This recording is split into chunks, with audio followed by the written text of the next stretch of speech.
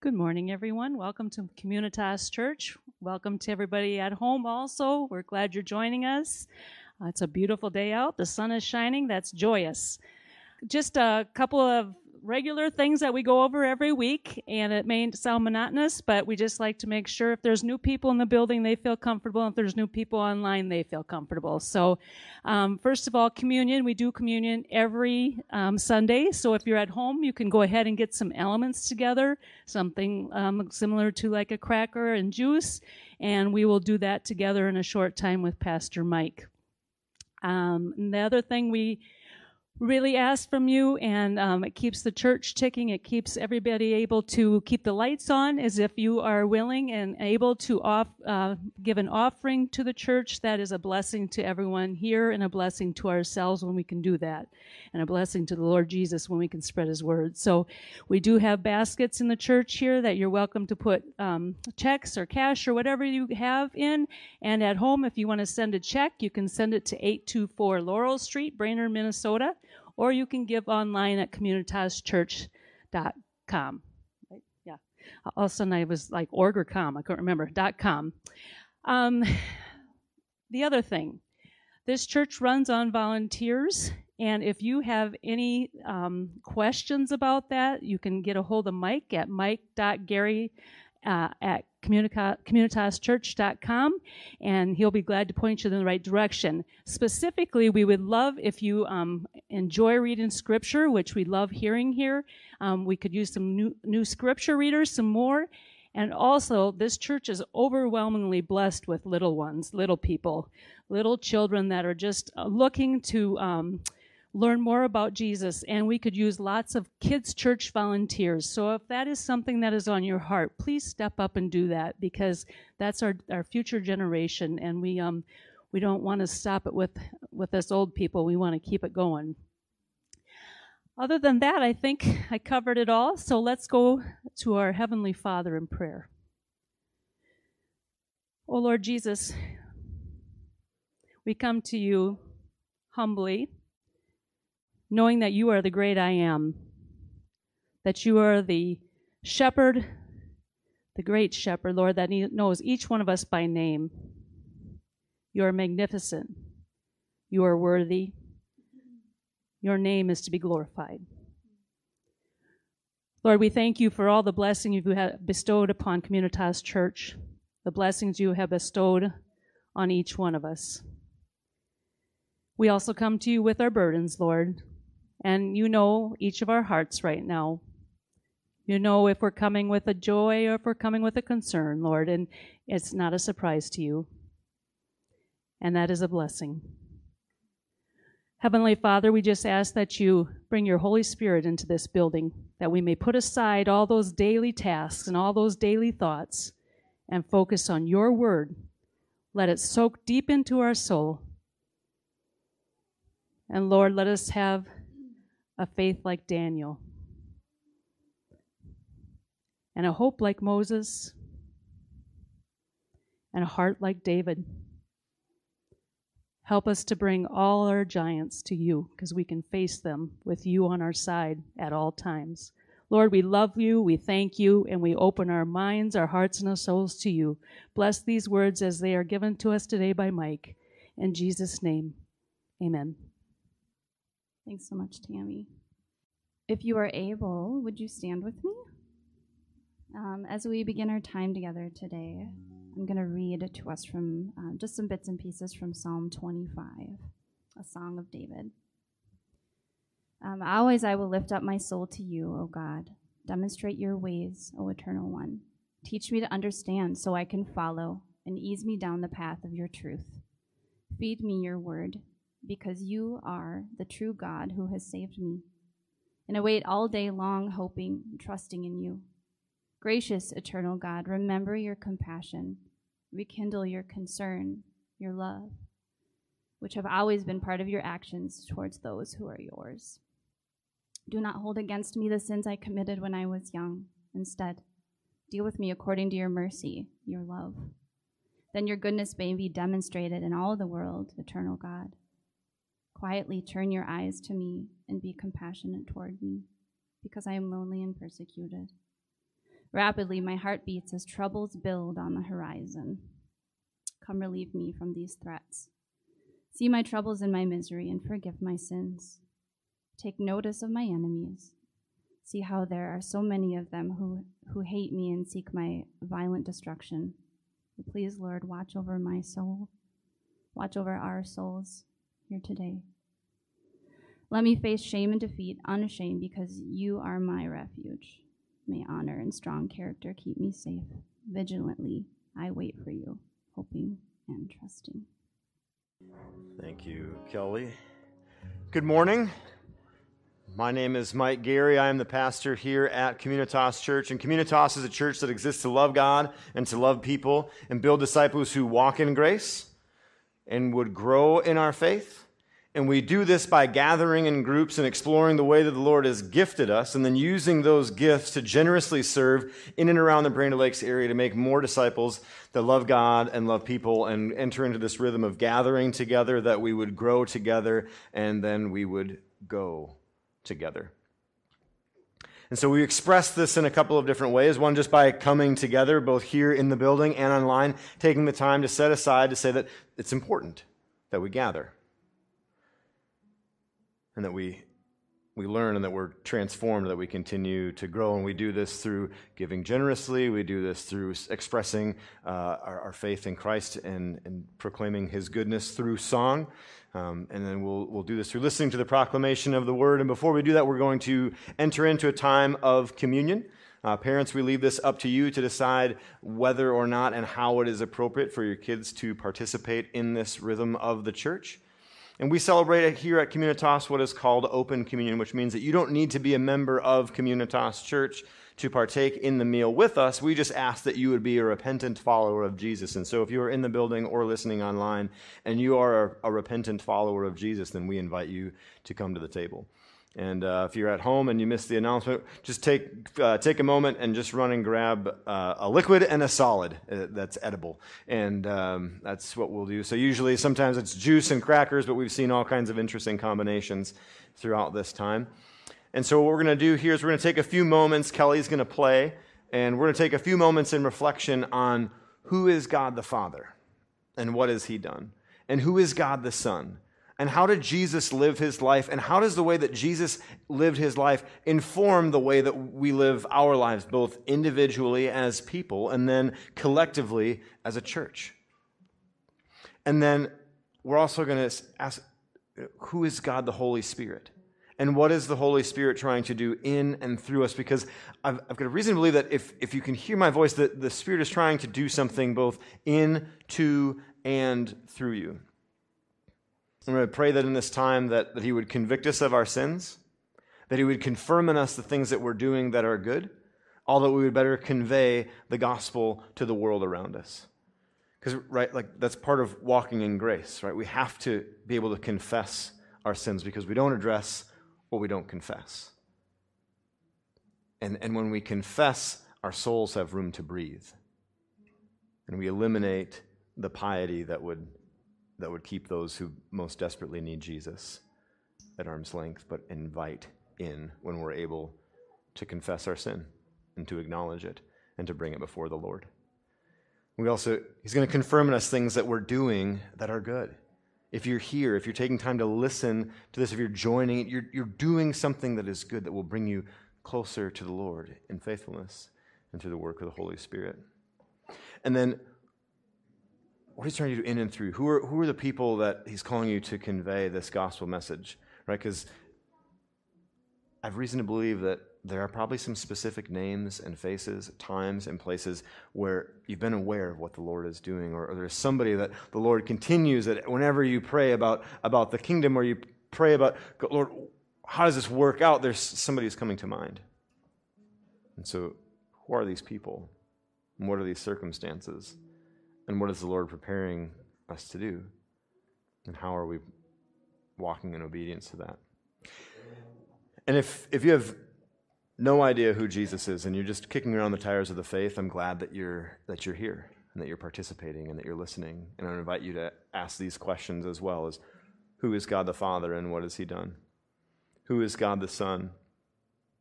And how did Jesus live his life, and how does that inform the way that I live mine? And then who is God the Holy Spirit, and what is God the Holy Spirit trying to do in, through, and to me in the way of convicting me of sin, confirming in me the things that are good, although you better convey this gospel message to the world around us. And so we're going to take some time, and then as you're ready, come on forward, grab the elements. We've got them set out to the left and to the right, and in the back as well. And there are 2 cups. The top cup has juice in it. The bottom cup has a gluten-free cracker in it. And so you can just remove those when you get back to your seat. And then I'll come up and I'll read some words from Scripture, and then we'll all partake together. So Kelly will play. As you're ready, come on forward. We're not looking at the clock on this one. This is where we usher back in and remember the holiness of time. So as you're ready, grab the elements, bring them back to your seat. We'll read some words from Scripture, and then we'll all partake of the meal together. So Heavenly Father, we thank you for the way that you've created the world. We adore you and all of your goodness and your grace and your mercy. And Jesus, we thank you for the way that you lived your life, for your sacrifice. And Holy Spirit, we pray that you continue to speak to us, and that we would continue to listen, and that we'd learn how to do that better. That we as individual people and as collected communities, your church, that we would walk in your grace, and we would grow in our faith in you, and that we would generously serve around the world. So meals are kind of a big deal in Jesus' time in the ancient Near East, and so if you had a meal with somebody, it meant that you were going to care for them. They didn't have a police structure necessarily like we did, and you'd often live in, or we do, and we often live in kind of larger kind of communities, and so the protection came from the community. And so if you ate a meal with someone, that meant that you were going to protect them. You weren't going to betray them. That you're going to keep their interests in mind. And so it was a pretty different form of hospitality, and I would say a more robust form of hospitality than we have. And so when we read in Matthew 26, the way that the Lord's Supper comes about, in the story leading up, right, is they're gathered around this meal, and they're at the table together, and as they're eating, Jesus looks around and says, one of you is going to betray me, which would have been absolutely unfathomable for people like, what do you mean? Like, no, we're not going to do that. Like, that's like we're at table together. And they all go around, and then he says to Judas, who's going to betray him, and Judas says, "Is it me?" And Jesus says, "You said so.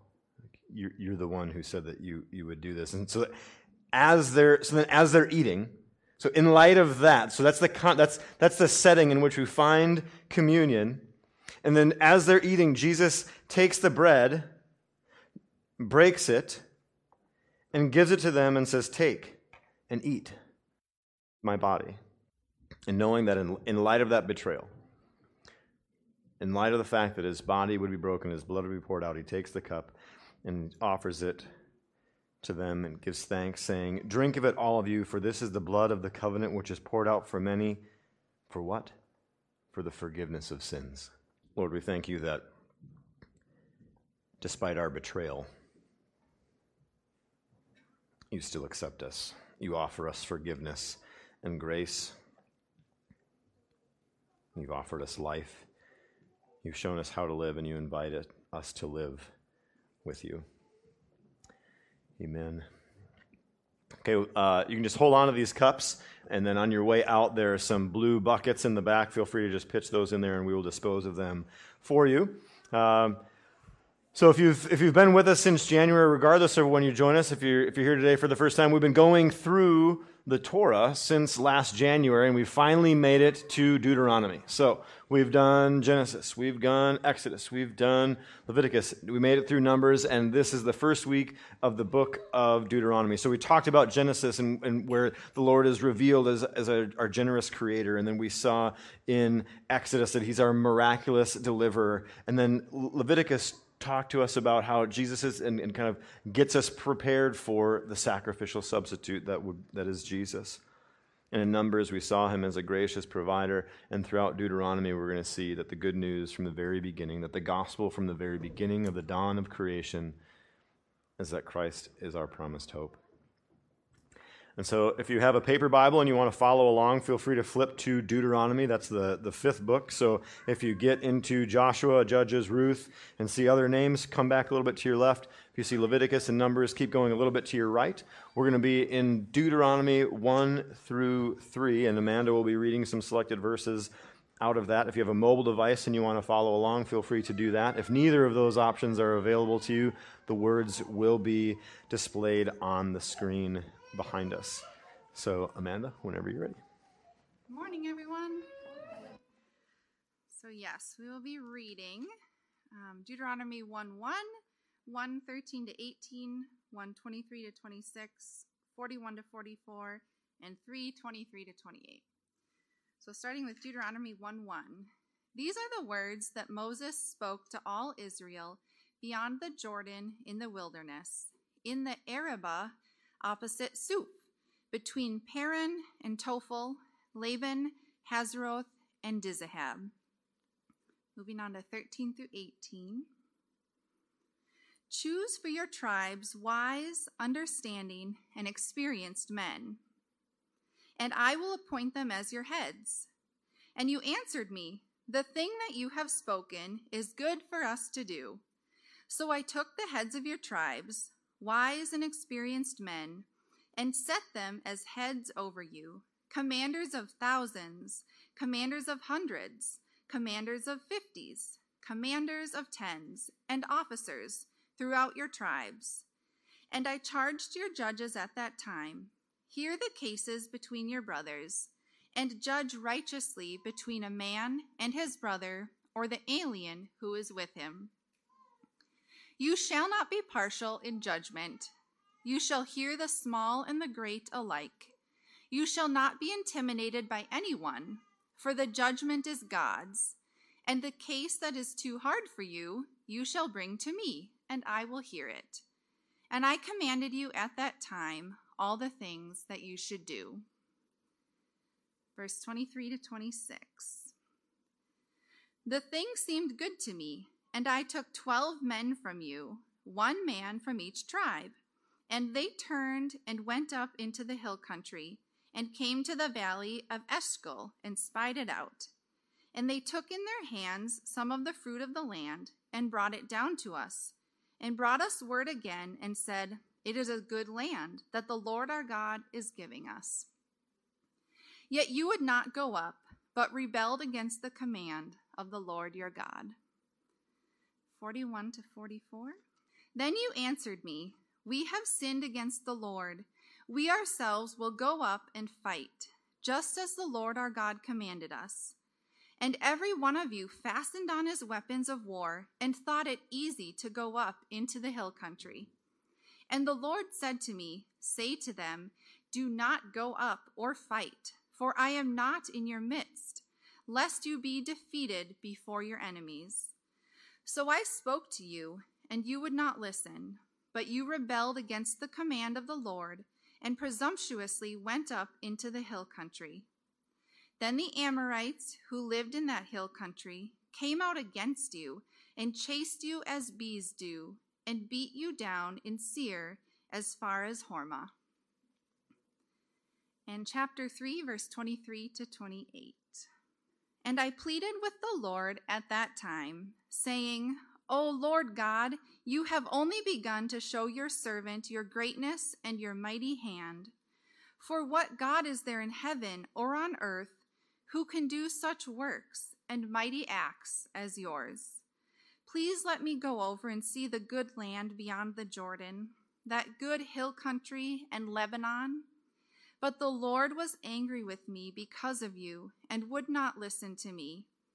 And the Lord said to me, enough from you. Do not speak to me of this matter again. Go up to the top of Pisgah and lift up your eyes westward and northward and southward and eastward, and look at it with your eyes, for you shall not go over this Jordan. But charge Joshua and encourage and strengthen him, For he shall go over at the head of this people, and he shall put them in possession of the land that you shall see. Here ends the reading. Amen. Thank you, Amanda, and thank you, Lord, for your words, that we're able to gather together and to read them. God, I pray that they would continue to transform our hearts, that they would inform our thinking, that our thoughts would be renewed and to come in line with yours, that we'd be shaped continually by your kingdom and its ways, not by the ways of the world. Amen. Okay, kids, at this time, you can head on out this direction. We've got some great lessons planned for you if you are interested, and that's what you'd like to do. Feel free to head on out toward this door, and the teachers will be back there with you in just a moment. And so, Lord, we thank you for these kids. It's such a privilege to have them here with us. Lord, we pray that we would disciple them well, that we would be examples of what it is to follow you, that as Deuteronomy 3 reads, that we would encourage them and strengthen them as they grow. Amen. So you can think about like kind of both strengthening and terrifying moments in my life. I was doing a job in, anyone seen a Harrier jet ever take off? It's like one of the coolest things is the vertical takeoff jets. And so we were doing a job on the Yuma Air Base, and so there's two 80-foot water tanks fairly close together with a crane parked between there, and I'm supposed to, and so as we're pulling in, my boss says, "Hey, you're in control today." Excuse me? Like, yeah, you're gonna quarterback this project today. Like, yeah, but like it's the Marines, like they're kind of detail oriented. Like, what if we screw this one up? He's like, you'll figure it out. Oh, okay, thanks. I remember one time leading a youth group trip. I was only like a year or two ahead of some of these kids, and we're getting ready to go for this week-long summer camp, and we pull in. We got all the kids on the bus, and our youth director just looks at me and he's just like, "Oh, yeah, by the way, you're running it this week, so why don't you go out to the big staff meeting and join them?" Like, excuse me? I was just like here to help you. No, you're going to go and do this week. Oh, okay. And I think one of my favorites was, and I know I've shared this story here with you before, but when I worked out in Colorado, I worked for a guest ranch, and our boss would always ask us, he'd say, "Who owns the ranch?" And all the new employees, I would say, who owns the ranch? And we'd be like, you do, Bob. He goes, "No, you do. You own the ranch. When you go out, make the decisions like you own the ranch." And there was both this pressure and this freedom and this responsibility, because you knew that if you screwed up, like it was not going to go well for you, right? But it also gave you this freedom to go out and to do things and to act, because you had responsibility. And you're given that freedom and that backing. And now, I did not always perform well in any of those functions, right? But there was grace. And so where it worked well, and I think one of the best things that my boss at the ranch was really good at, was that even if you did screw it up, he took it. He owned it, right? And so someone could complain to him about something that we had done, and he just, okay, yeah, we'll talk to him. And he never publicly humiliated us. He'd always kind of bring us aside and say, "I appreciate what you tried to do here. Let's move in this direction." And so it was always a moment for correction. And it was never an embarrassing moment. There was never, we never had to worry about, our job is on the line, right? Because you were trying to do a good thing, and it was a little bit outside the parameter, so we're gonna bring it back in. But there's tremendous freedom in that, because it wasn't this taskmaster and task doer relationship. There was far more. There was a greater purpose going on there, and so there was kind of this friendship thing. It was more relational. And so this is a little bit what we see here in Deuteronomy. And so Deuteronomy 1 through 3 there's a little bit of a shift from Numbers. And so if you remember from last week, there was a description about the promised land. And so what that was there for was so that Israel would always remember this hope that had been promised to them. Because during various times throughout their history, they had more than that land, and sometimes they had less than that land, or that land was being invaded upon, or they weren't the only people that were dwelling there. But it gave the people hope. It was something they could always come back to, and they could always remember. And so Moses is there, and they're on the edge, right? Some of the tribes have entered in, and they're able to look out over this land that they've been seeking after for 40 years. Imagine 40 years of just knowing that this promise is there. This promise is going to be fulfilled. And now you're on the edge. And put yourself in the shoes of these grown children, right? So this is the second generation out of Egypt. Some of them would have remembered. They would have had some memories of Egypt, but most of them have grown up knowing only the wilderness, knowing only the desert time, knowing only this period of wandering and walking and wondering, when are we going to get home? Like, are we there yet? For 40 years. And now finally, from the driver's seat, the answer comes, yes. We are almost home. In fact, there it is. And so they can look out and they can see this. And so this is what Moses is doing. He's saying, hey, here's kind of a quick recap. Here's what's going on. Here's what we're doing. And then he goes through and he says, hey, remember, so we put some people in charge of you. And they put you in charge of other people. And then so in this obedience component, there's also some responsibility. That we can't just walk around going, oh yeah, you know, I did this thing and I screwed it up. It's not my fault, whatever else. As is so often my temptation. I don't know if that's anybody else. Nice to know I'm not alone. Good. At least one other person. Perfect. Moving on. So he says, and in the business world, you might hear it called elevation and delegation, or elevation and delegation, right? So you put people in charge, you give them responsibility. Why? You delegate them tasks. Why? Because then they grow. They grow into who you're making them. And so Moses said, yeah, I can't run this whole thing on my own. In fact, I'm going to die if I do. And so he gives some responsibility to some other leaders.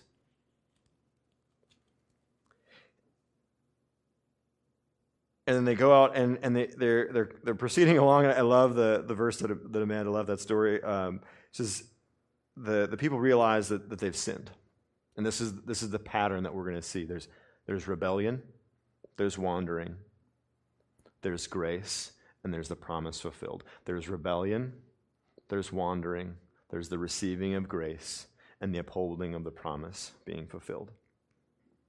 And so the people rebel. Right, the Lord says, hey, go take the land. Like, oh, we're not going to go do it. Then they're like, the Lord's like, well, you're going to get punished. Like, okay, we're going to go do it now. Right, because for whatever reason, we always think that we want to, when we do the wrong thing, we also want to negotiate our consequence. Like, I did this wrong thing, so I don't really, and I want to be the one that also determines what I should do as a way to make it up. It's like, well, clearly you don't have great judgment. If you've already done the wrong thing, like what makes us think that we're going to be able to choose the right consequence for that action, right?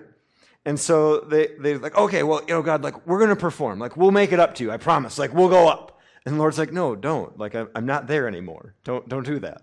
Like, no, like, trust us, we got it. And he's like, and what does the Lord do? What is the Lord's habit when we're like, oh, we're going to go do this thing that you told us not to do? What happens? Does the Lord like chase us down and tackle us and say, no, don't do it? What does he do? He says, yeah, go ahead. Like, this is the right way to go, but if you want to walk over there, like, it's not going to go well for you. This is the way, sheep. But so often we're like, oh no, we're going to get all bucky and get like a goat, and then we head on over this way. And then what happens? I love this. This is great. This is chapter 1, verse 44. Then the Amorites who lived in the hill country came out against you and chased you as bees do. Like, how embarrassing, right? Like, they're just getting swarmed and then just beaten out of there. And then we see that humble Moses, and now mind you, so just quick thing here. So Deuteronomy, Moses gives 3 big speeches in this book. Does anyone remember Moses' ability to give speeches back in Exodus? Like, if Moses is filling out his resume, does he give gifted communicator on there? Like, is that on his LinkedIn profile? No, he's like, don't want to speak, put me in the back room, I'll just take, I want to go off to Goshen, I'm going to go be a shepherd, just leave me alone. And yet, throughout the decades, the Lord continues to change him and give him experience and experiences that allow him to get up before all of Israel and deliver a speech that will continue to be recited throughout the great history of the Jewish people and continues to inform even our faith in Christ today. The Lord can do and will do. And so Moses shows this, like the Lord just continues to guide him, continues to invite, continues to show him how to lead, and he continues to bring the people along and invite them to follow and invite them to go to learn, to listen to the Lord's voice. And they continue in this pattern of rebellion, wandering, receiving grace, and moving closer and closer to the promised land. But then Moses has this moment that many of us have as well, where he just breaks, he snaps, and he yells at the people. And he takes matters into his own hands, and he wants his performance and his ability to control the situation to trump what God has already done and the way that God has shown him to live. And as a result, he doesn't get to go into the promised land. And so I love this interaction at the end of chapter 3. Like, just imagine that you're Moses, right? You spent 40 years leading what ends up being about 6 million people, like no pressure, through the desert that you've not walked in, no pressure, following a God who has not revealed himself to the people in the way that you have, and so you've got to convey this to the other people in a way that inspires hope and brings them along, no pressure. And you can't freak out at them.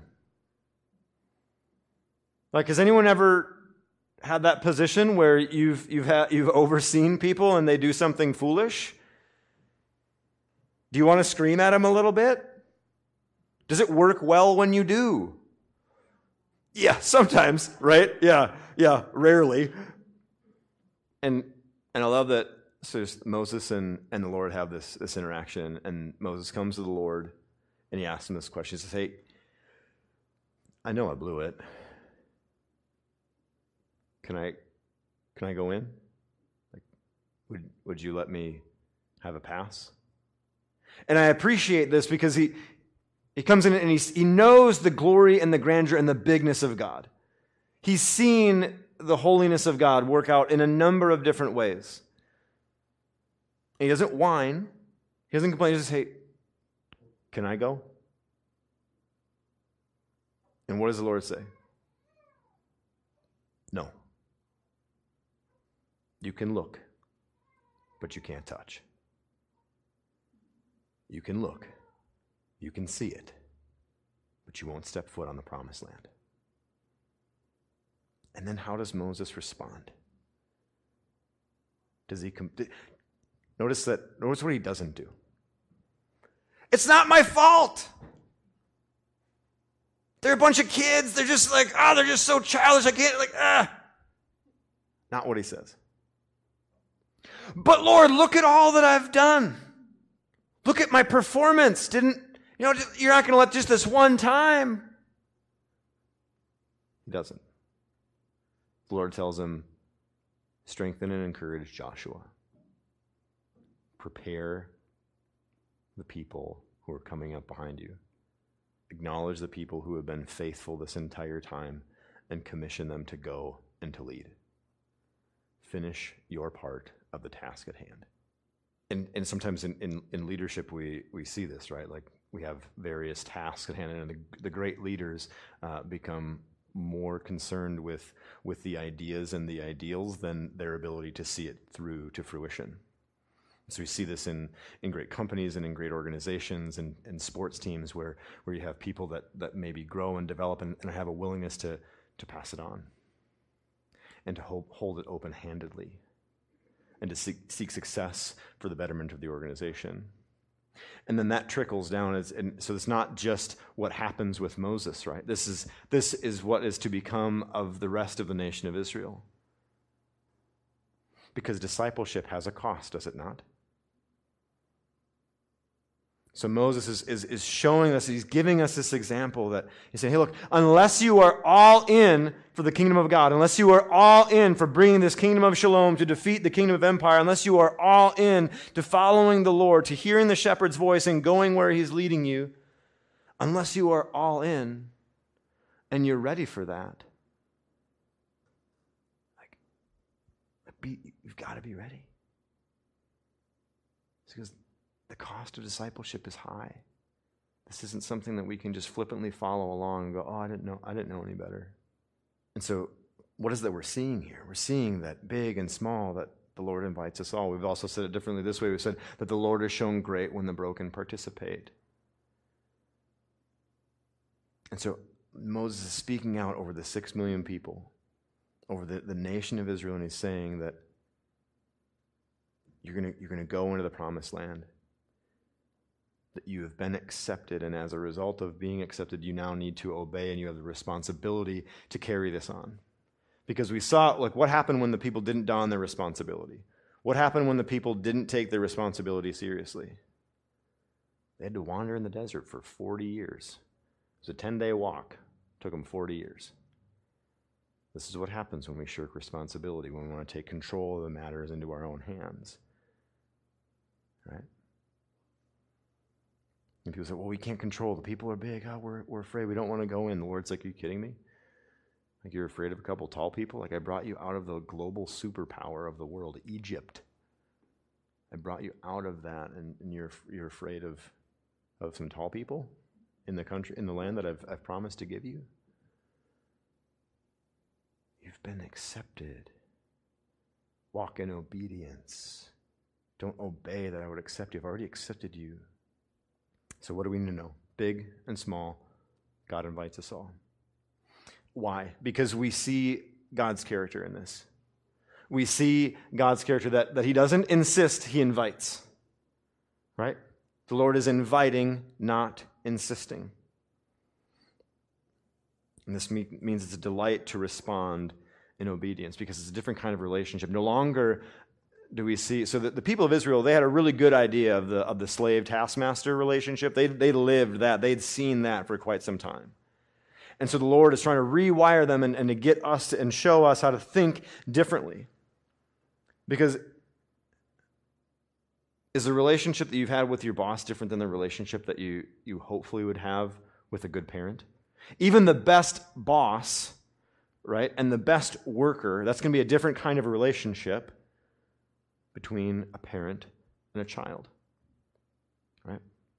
And so what the Lord is doing is saying, hey, look, it's no longer slave taskmaster. That's not the way that we relate to one another. The way we relate to one another is father-child. He's saying, you're a son. You're a daughter. You're my child. We have a different sort of relationship.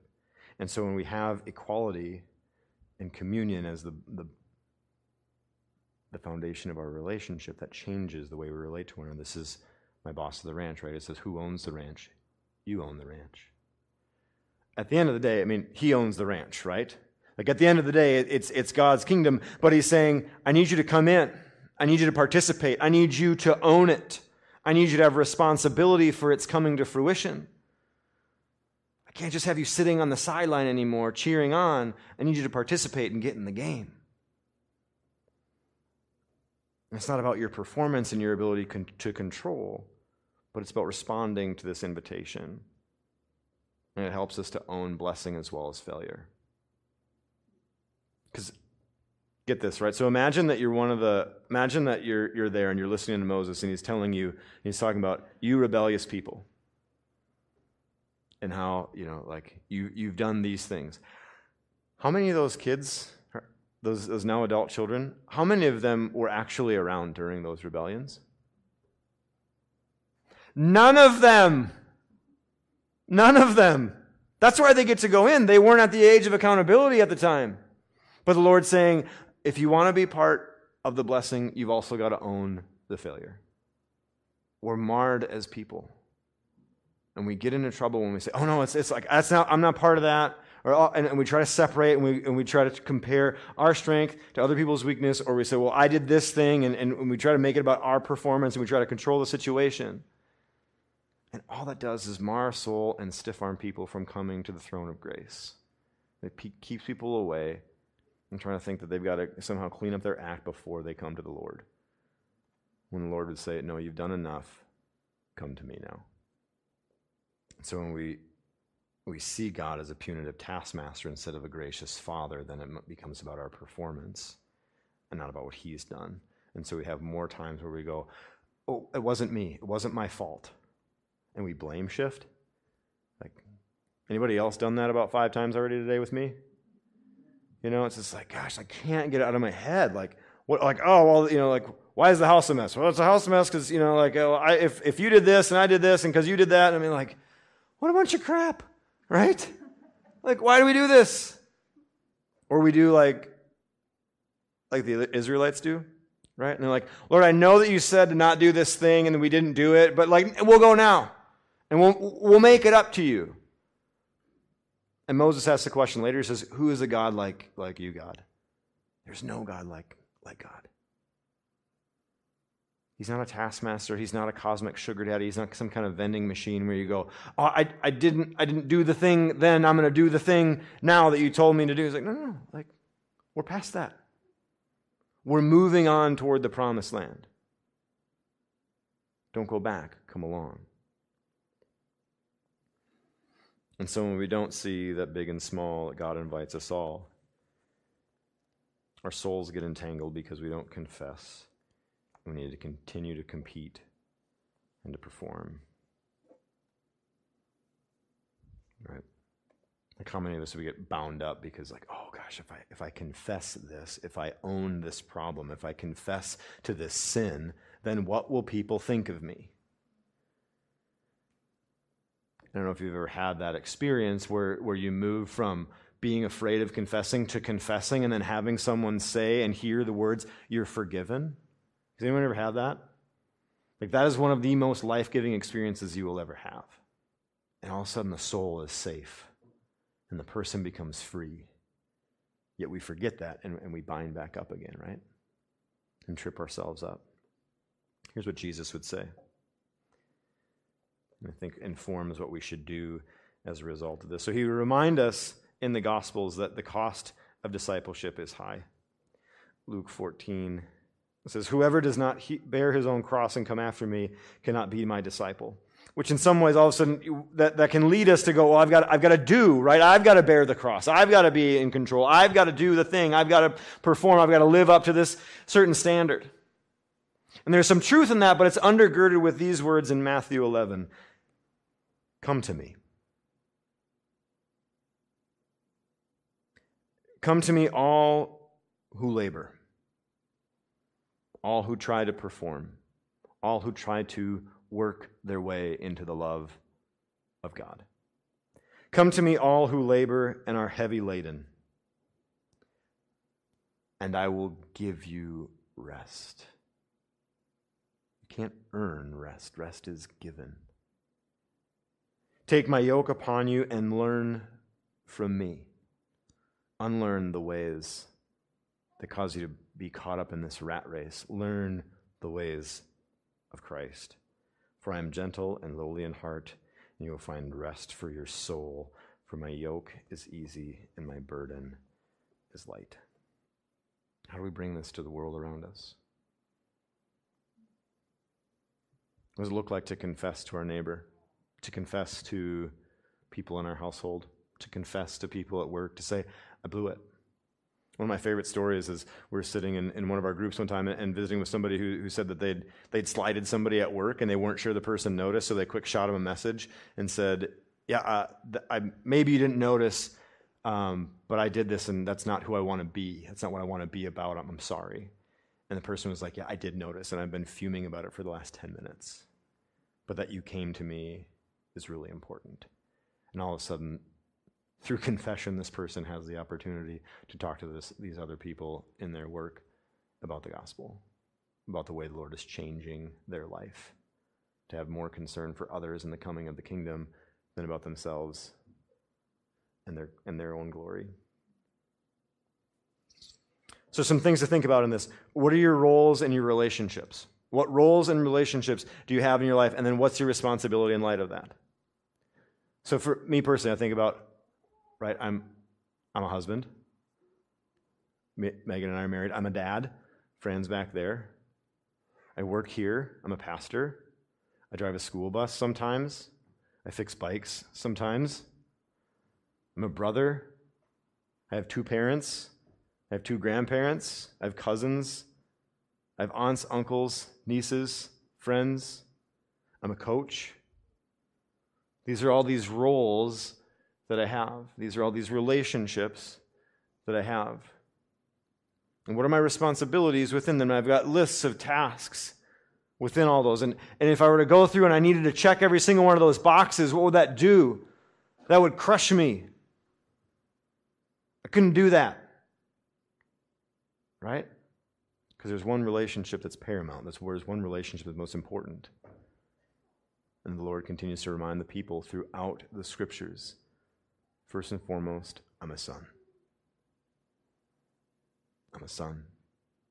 And those of you who are in Christ, you are sons and daughters of God. And so that informs my responsibility within my roles and my relationships. And that I don't have to walk in obedience so that God would accept me. I have been accepted, so now I can walk in obedience. And the responsibility that I have is no longer it's not in my control, and I don't have to perform in order that God would accept me. But I've been accepted, and so now I can live out that responsibility.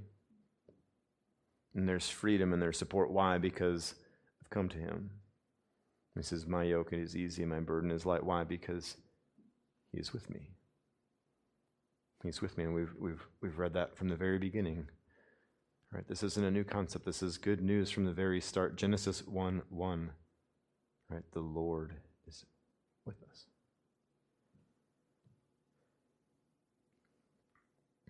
Just imagine what it would be like if we as a people owned this, if we took on this responsibility, and we got more concerned with the idea of the kingdom of God coming to fruition, the actual kingdom of God coming to fruition, and didn't get so tripped up with our own performance and how we're doing within it, but actually responded out of acceptance, responded out of the notion that we who are in Christ are sons and daughters.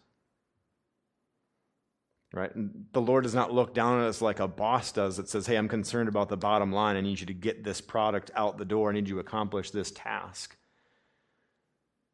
But He looks at us, a loving Father, and says, you're my son. You're my daughter.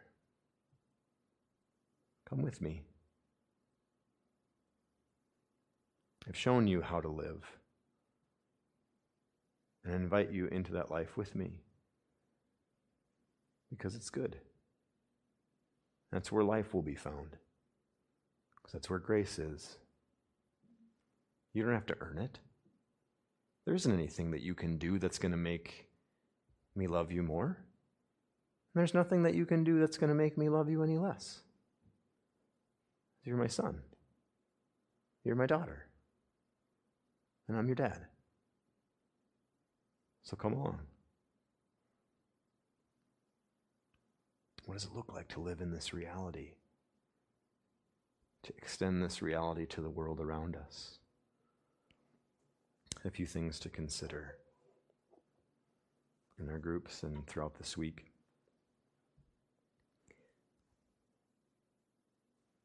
Where have you seen God change you? You see that Moses goes from this guy who doesn't want to talk at all to delivering 3 of the most powerful speeches in the Old Testament.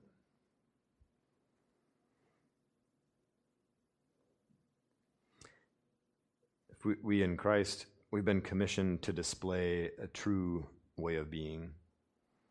Yet so often our need for control and our need to justify ourselves, our need for performance, interferes with this display. What's one way you can surrender your need for control this week? What's one way that you can surrender your need to perform, your need to justify, your need to work, to be accepted? What's one way you can surrender that this week?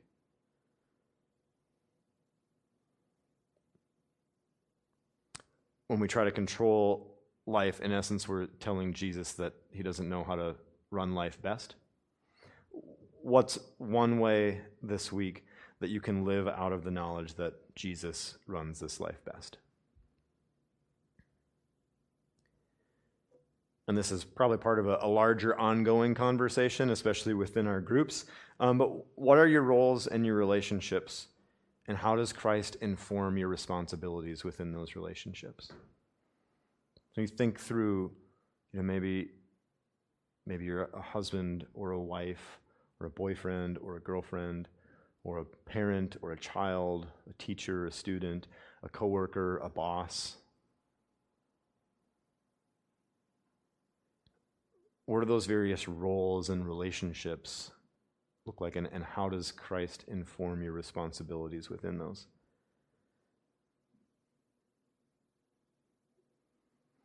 I see that humble Moses' folly is his pride. When he accuses and misnames the people, what are the ways that we do that? How can we speak blessing upon people? How do we strengthen and encourage? So we think about the people that we have in our lives, and so often it's easy to do what, right? To curse. It's very easy to curse. It's far more difficult to bless. Blessing is a discipline. Blessing is something that we have to work to get good at, and I'm just amazed at some of you all who are just incredibly good at it. I wish that I could do it like you do. But who's one person that you can bless this week?